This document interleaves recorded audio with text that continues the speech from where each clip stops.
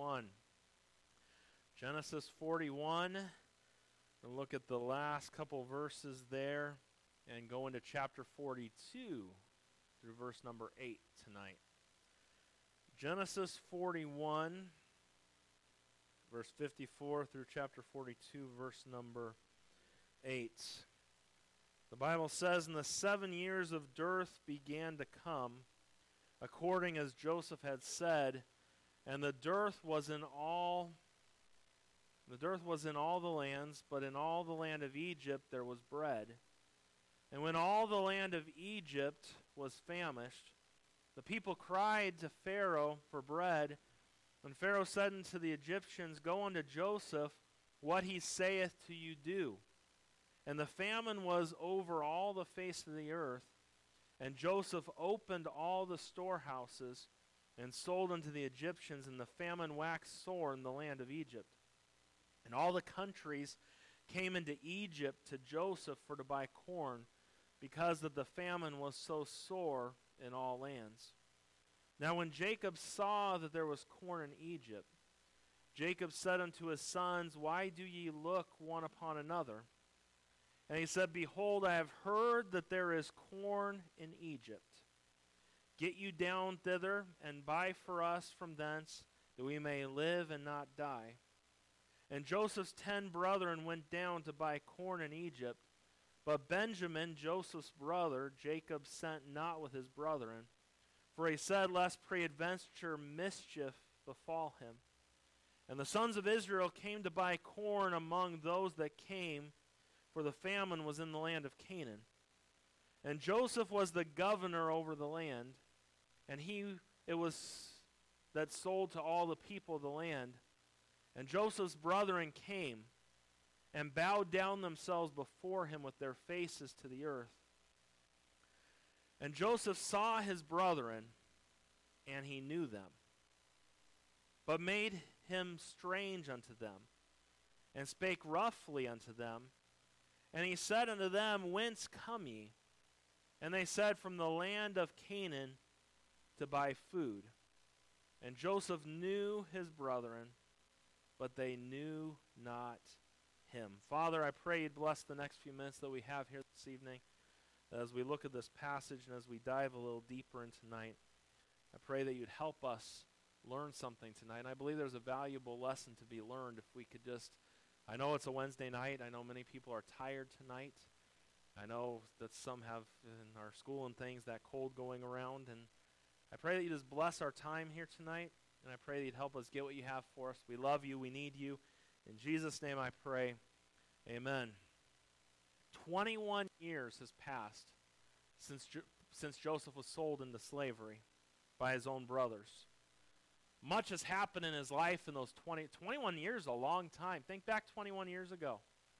The year 2000, remember everyone thought all the computers were going to stop working in 2000.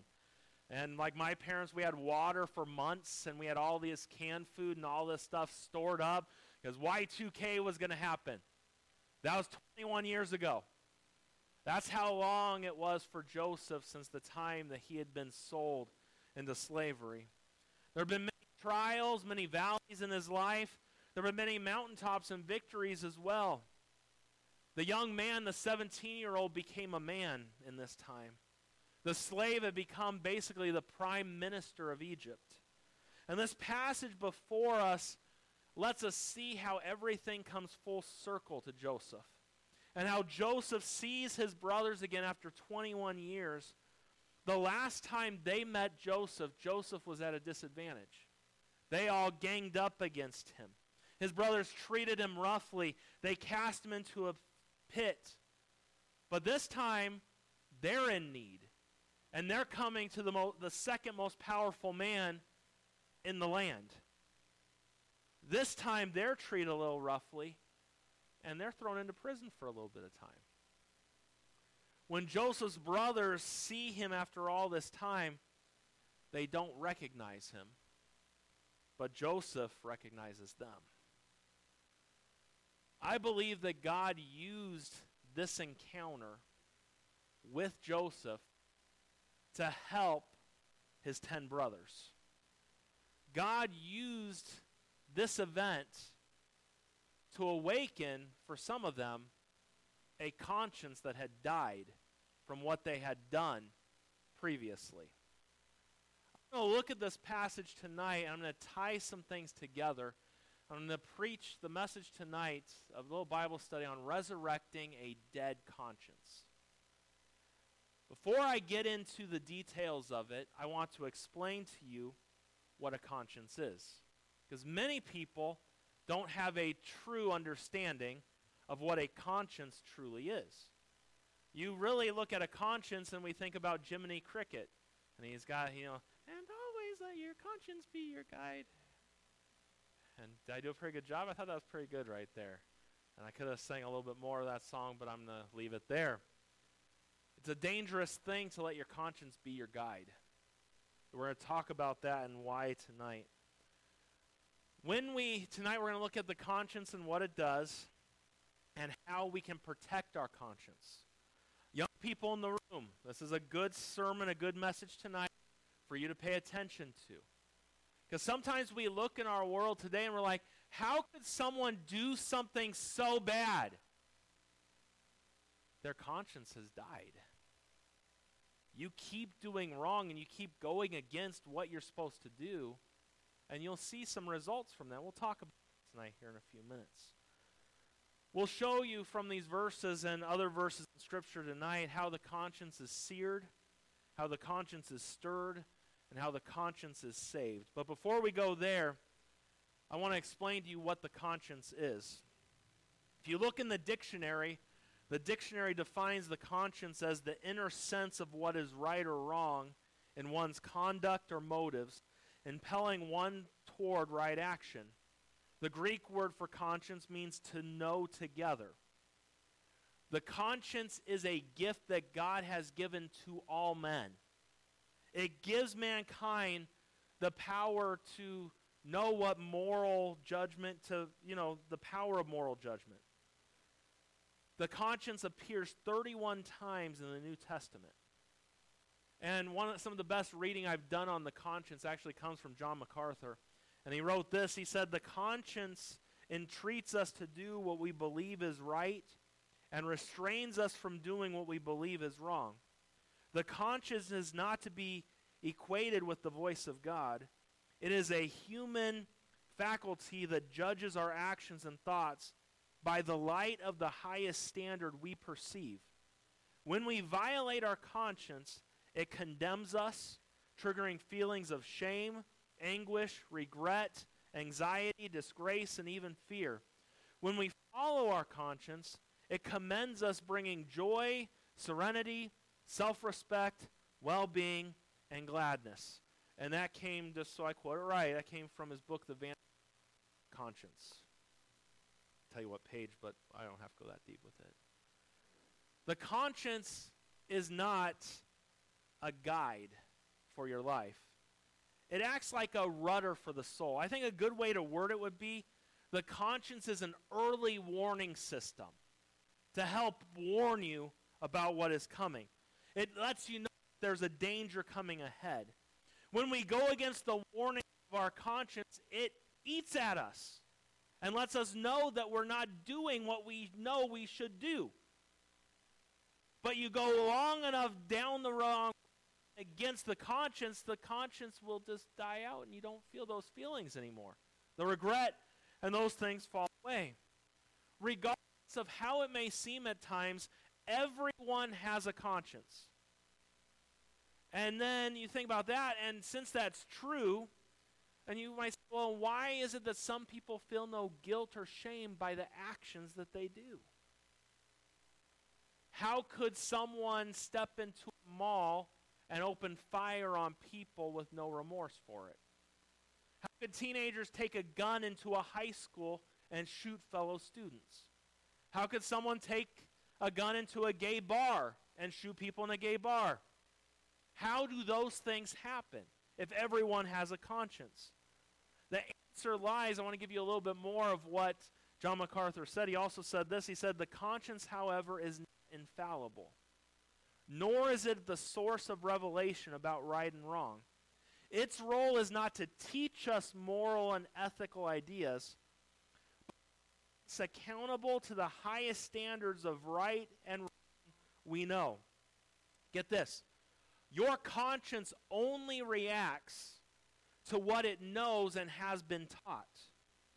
So if your conscience, and young people in the room and adults in the room, if your conscience has been taught that the Bible is the Word of God and that its guide is what is right, and that's your sense of right and wrong, then your conscience will react to what the Bible says by what you've taught it.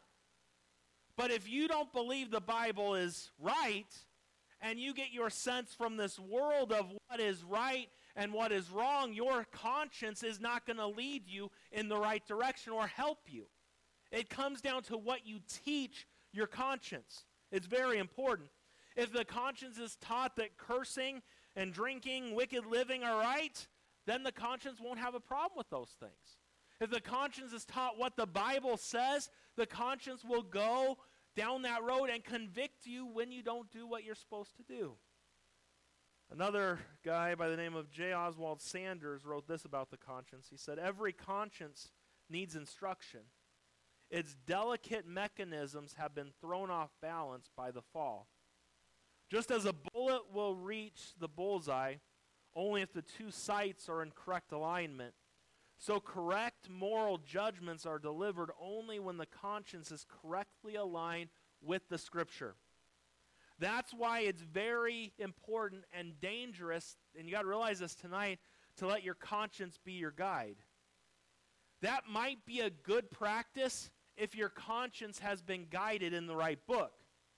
But if your conscience has not been put in the right book, it's dangerous to follow your conscience because your conscience will only go with what it knows. Having said that, the conscience is a great gift that God's given to us. Everyone has a sense of what is right and what's wrong to some degree. Everyone knows from a young age that murder's wrong.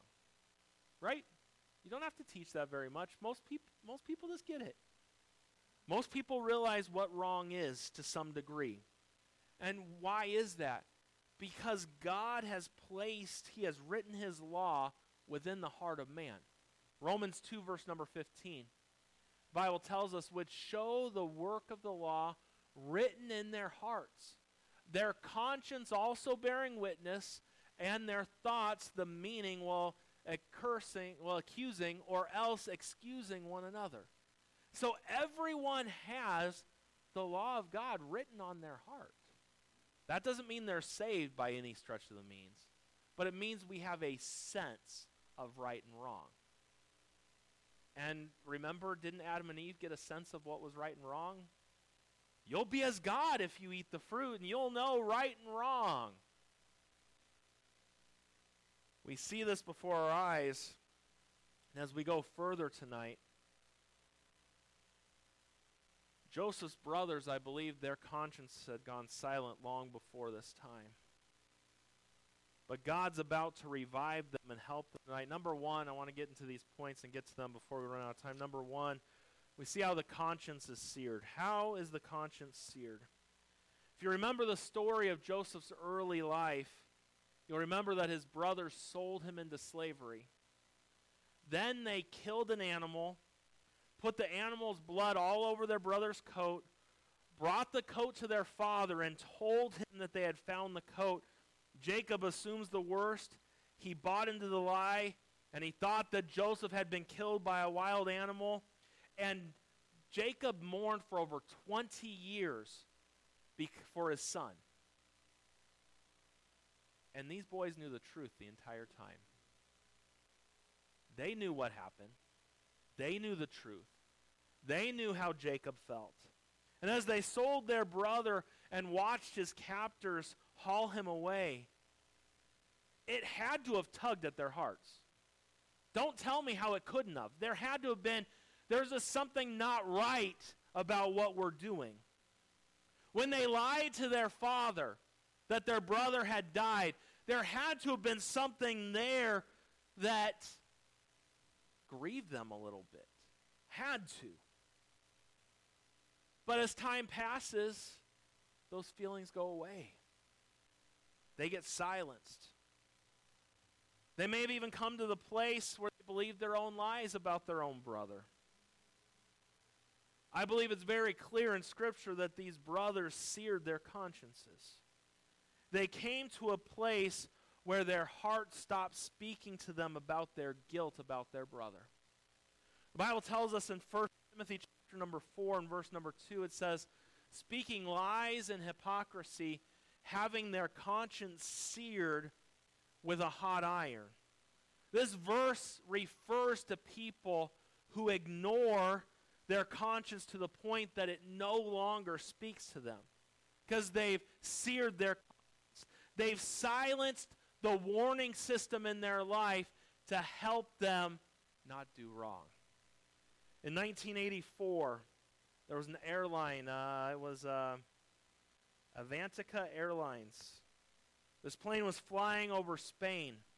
It crashed into the mountains, and everyone on board the jet died instantly. Investigators went up to that mountain there, and they found the black boxes. And they were amazed as they listened to the cockpit recording in the minutes prior to the crash.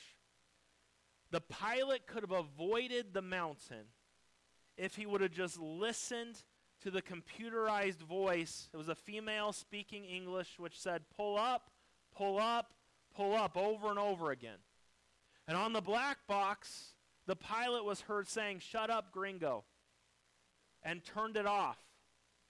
And with that, the pilot turned the system off, he ignored the warnings, flipped the switch, and moments later, everyone died on that flight because the pilot didn't heed the warnings that the plane was giving him. That's what happens when the conscience is ignored.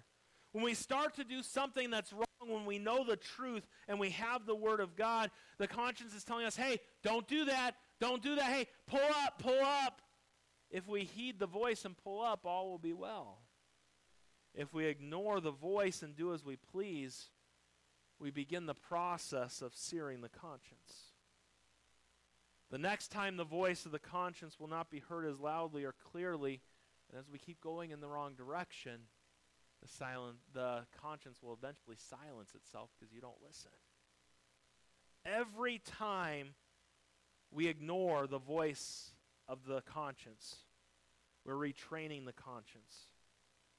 We're teaching it that we believe that harmful things are okay. Or if you follow this book and you don't have to follow this book. It's okay. The way I'm living, it's okay. The things I'm doing right now, it's okay. And the more you do that, and we retrain our consciences, the worse it gets. And our culture that we live in today, we live in a culture that tells us that we need to silence the voice of guilt. The only weak people, they say that only weak people have problems with right and wrong because their reality is there is no right and wrong. Everything's relative today. But what our society is trying to do is trying to silence the conscience and what is right from the Word of God. We need to be very careful. And if our conscience tells us that something isn't right and we've trained it right, listen to it. Pull up. Pull up. You don't have to be a casualty like all those people on that flight. And as I said, and we can go further down this line, but the conscience is not infallible. It only knows what it's been taught. That's why some people, they have an overactive conscience. You could read Romans 14 and 15. And people who've been raised in an atmosphere around legalism, and I even have some of it in me at times, and who have been taught everything is wrong, tend to have a sensitive conscience. And so the conscience jumps at any little thing it sees that's just, and some of you know what I'm talking about. If you don't know what I'm talking about, thank God for that.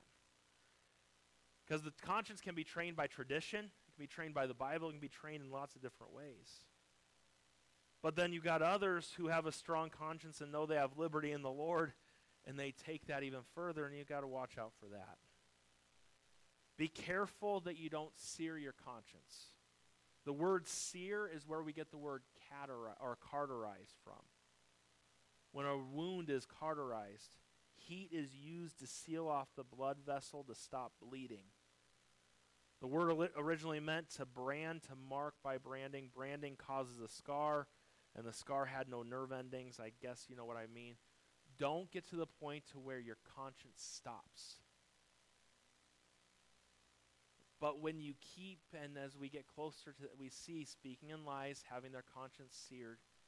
We see it's going to happen, but don't let it happen to you. Number one, tonight we see how the conscience is seared. Number two, I want you to see how the conscience is stirred. What does God do in the lives of these brothers here in our passage tonight? They've allowed their hearts to become hard. They have how else could they go 21 years and never deal with the wrong that they've done? It's just a given that this is what's happened. They have seared their consciences and they cease to feel anything about the whole situation. And the Lord uses several things that happen in this passage to stir up their conscience again. The first thing that we see, letter A, is we see that God used problems to stir them. The problem God orchestrated to awaken dead consciences of these men was a worldwide famine. He got their attention. Those men would have had no reason to ever go to Egypt for anything. Don't you think they knew that Joseph could possibly be in Egypt? He wasn't killed. I don't think they would think that he would be second in command. I think they might think that he might be a slave there, but what if they go to Egypt and they see Joseph there? Why go to Egypt? There's no reason for them to ever go to Egypt. And then we see, and you even see in verse number 1 of chapter 42 here, what does Jacob ask them? He says, why do ye look one upon another? Hey, why aren't you guys going to Egypt to go get food? That's where it's at. Why are you sitting here looking at one another not going? Could it have been that they're like, Joseph's there.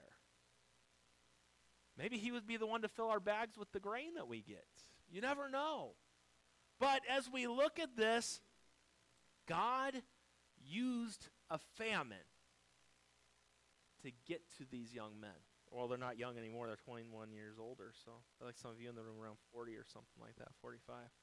I'm just about there too. You know, sometimes God might use in your life problems to stir you up and to help you. He did for Joseph's brothers. Letter B, we see that God used people to stir them.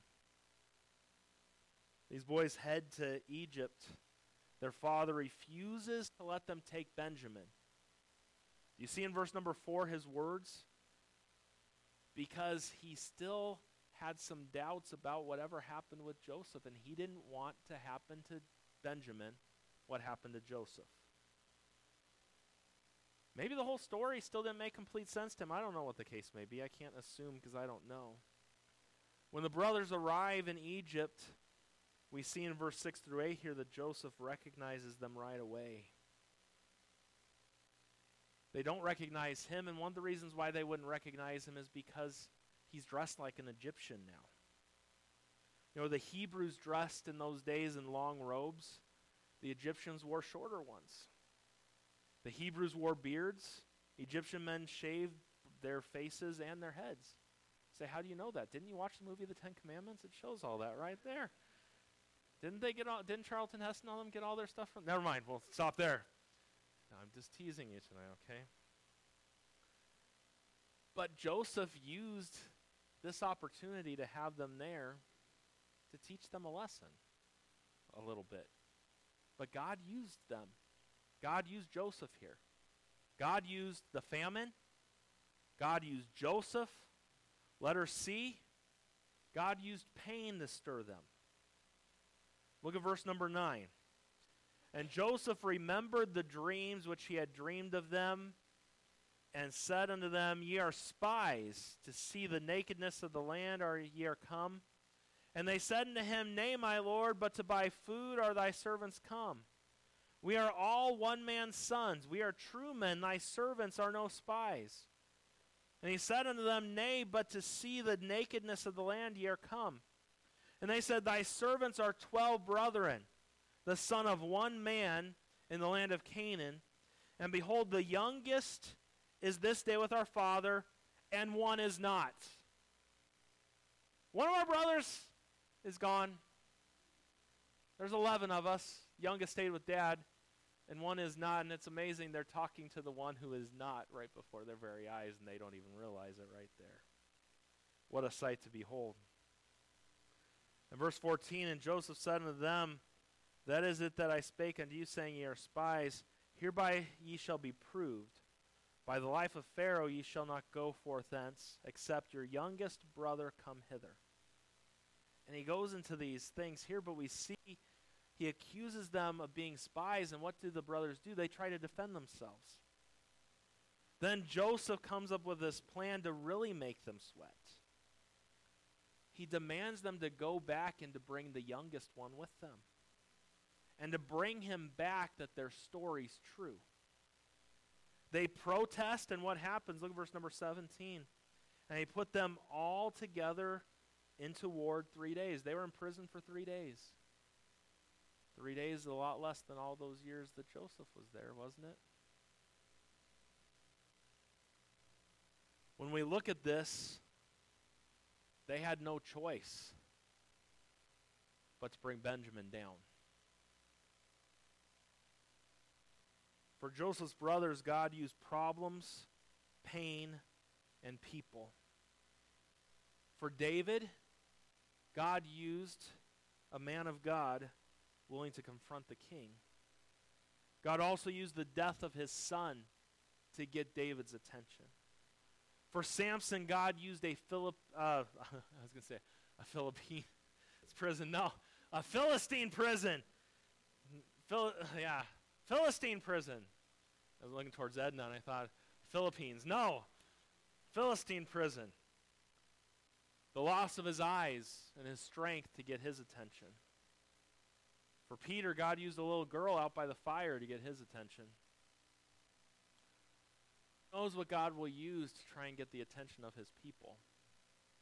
And this is what takes place for these men. But I will tell you something. God will do what he has to do to get us back. And I've heard many a parent have a wayward child, and they pray to God to do whatever he's got to do to get their attention. It's amazing sometimes what God does, because God will work and God will get their attention. God did it here. He used problems, he used people, he used pain to stir them. And then number 3, and lastly tonight, we see how the conscience is saved. How's the conscience revived?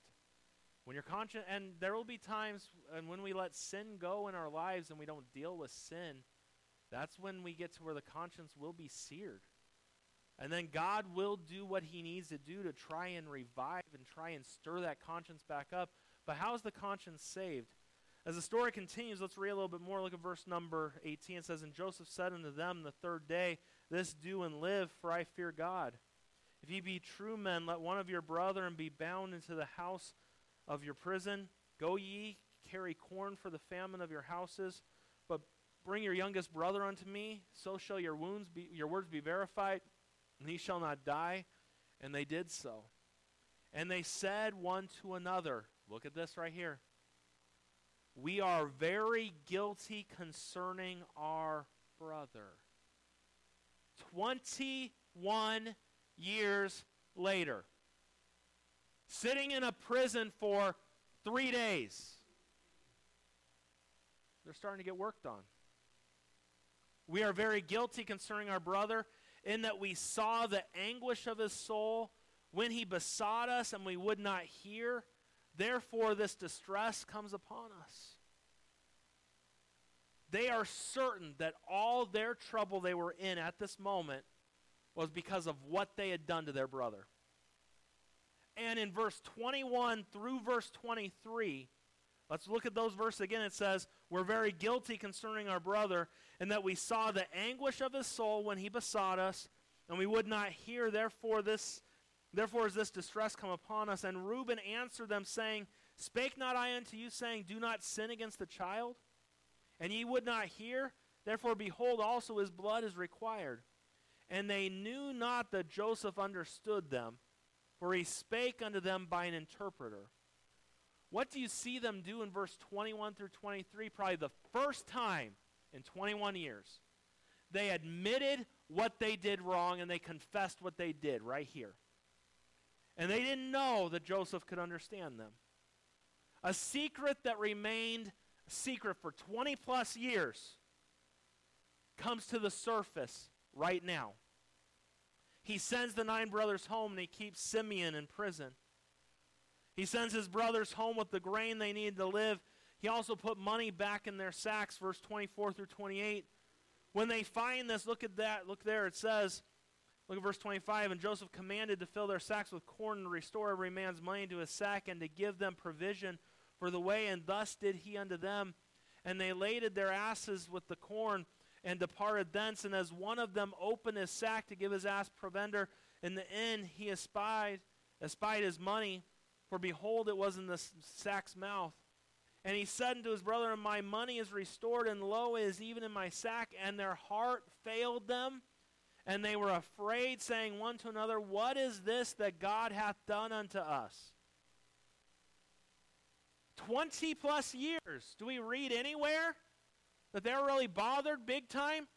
They could see dad weeping and crying for 20 years for the death of his son, and they do nothing about it?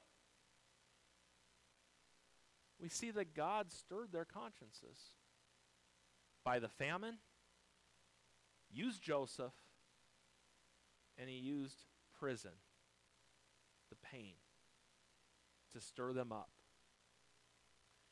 And as we see this, and as we go further into it, if there's any takeaway from this chapter today, it's the truth that the conscience can be cleansed. If we allow the conscience to become dirty and to be, what's the word I'm thinking of, damaged, it can be restored. Let me help you tonight on how that can happen. The first thing you got to do, letter A, is confess and forsake all known sin. Consider your life in light of the Word of God. Deal with your sin God's way. Proverbs 28:13. He that covereth his sin shall not prosper. But whoso confesseth and forsaketh shall have mercy. 1 John 1:9. If we confess our sins, he is faithful and just to forgive us our sins and to cleanse us from all unrighteousness. Psalm 32, verse number 5, I acknowledge my sin unto thee, and mine iniquity have I not hid. I say I will confess my transgression unto the Lord, and thou forgavest the iniquity of my sin. When did Joseph's brothers when did things start clicking? When they acknowledged and confessed their wrong from 20 years prior. We all know that to be sure your sin will find you out. Sin just doesn't go away. It stays. It lingers. You know, we look at David and we look at what a mess David made of his life. But one of the things that and for a year went from the time you see the Lord and David even talking to one another. From those chapters there, chapter number 11 and 12 in 2 Samuel there. The man of God tells David something, and David's like, that guy deserves his life taken and should pay back all this. And Nathan says, that's you. And David acknowledged his sin. Your conscience might not be where it needs to be because there's some sin in your life that you need to confess and get right. Has God forgiven you for everything you'll ever do? Yes, he has. Because you were forgiven at Calvary. You were forgiven everything. Your sins are forgiven. but you cannot live in sin and get away with it. It doesn't work that way. And our warning system, we are given that warning system by God, and if it's trained right we need to use it in the right way. And so, letter A, confess and forsake all known sin.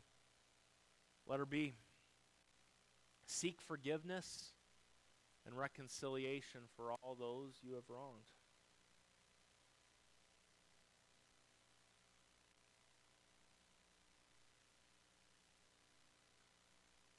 Before you can be right with God, you need to make it right with the person you've wronged.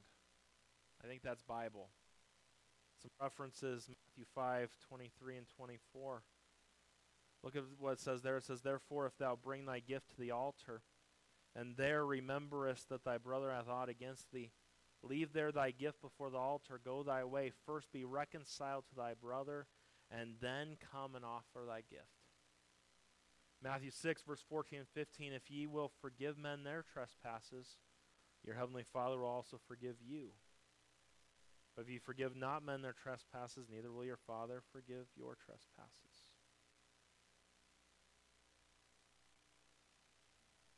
Next, make restitution to those you've wronged if possible.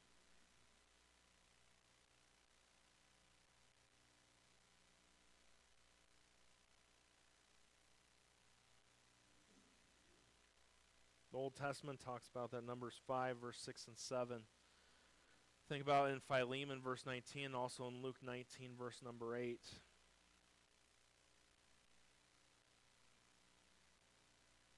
How about this one? Letter D. Don't wait to cleanse a wounded conscience. When you violated your conscience by not listening to its voice, deal with your guilt immediately. It's what it says in Acts 24:16, and herein do I exercise myself, to have always a conscience void to offense towards God and towards men. That's what we want. We don't want there to be things. Deal with it. Take care of it. And then, lastly tonight, letter E. And young people in the room, this is a good one for you. Parents in the room, this is a good one. Educate your conscience. Train your conscience in the things of God. Feed your conscience God's word. The Bible talks about Psalm 119, verse 1. Wherewithal shall a young man cleanse his way? We'll go to verse 11 in a minute, but verse number 1 says, wherewithal shall a young man cleanse his way? By taking heed thereto according to thy word. Psalm 119:11, thy word have I hid in mine heart, that I might not sin against thee. Educate your conscience with the truths of God's word. Train it with what the Bible says. Not based on what the preacher says or what mom and dad say, but to have a pure conscience, we must be trained with the word of God. 20 plus years, these men go. And really, if I had more time, I could show you several things that happen in these guys' lives during that time.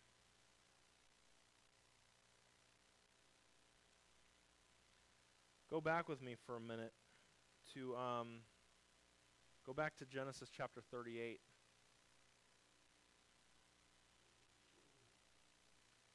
We got 5 minutes. I'm not going to take all 5 minutes, but I'm just going to take a couple minutes here.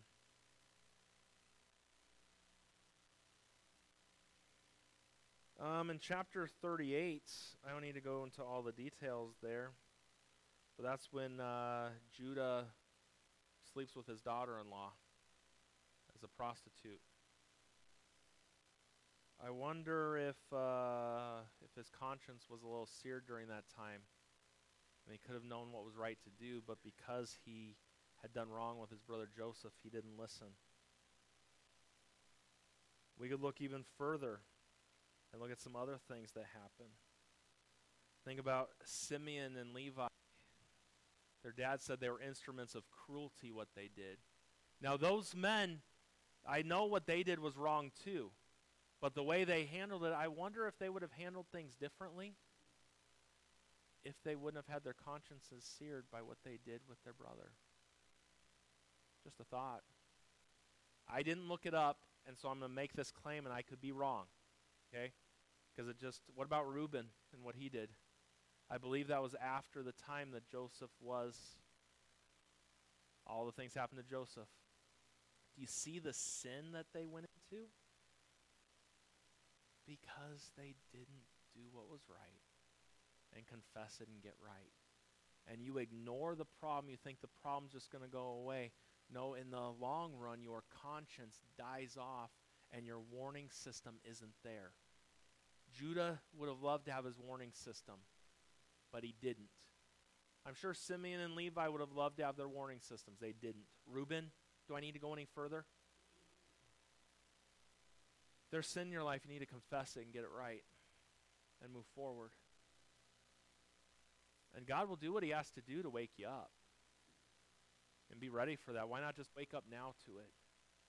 Get your conscience cleansed and keep moving in the right direction.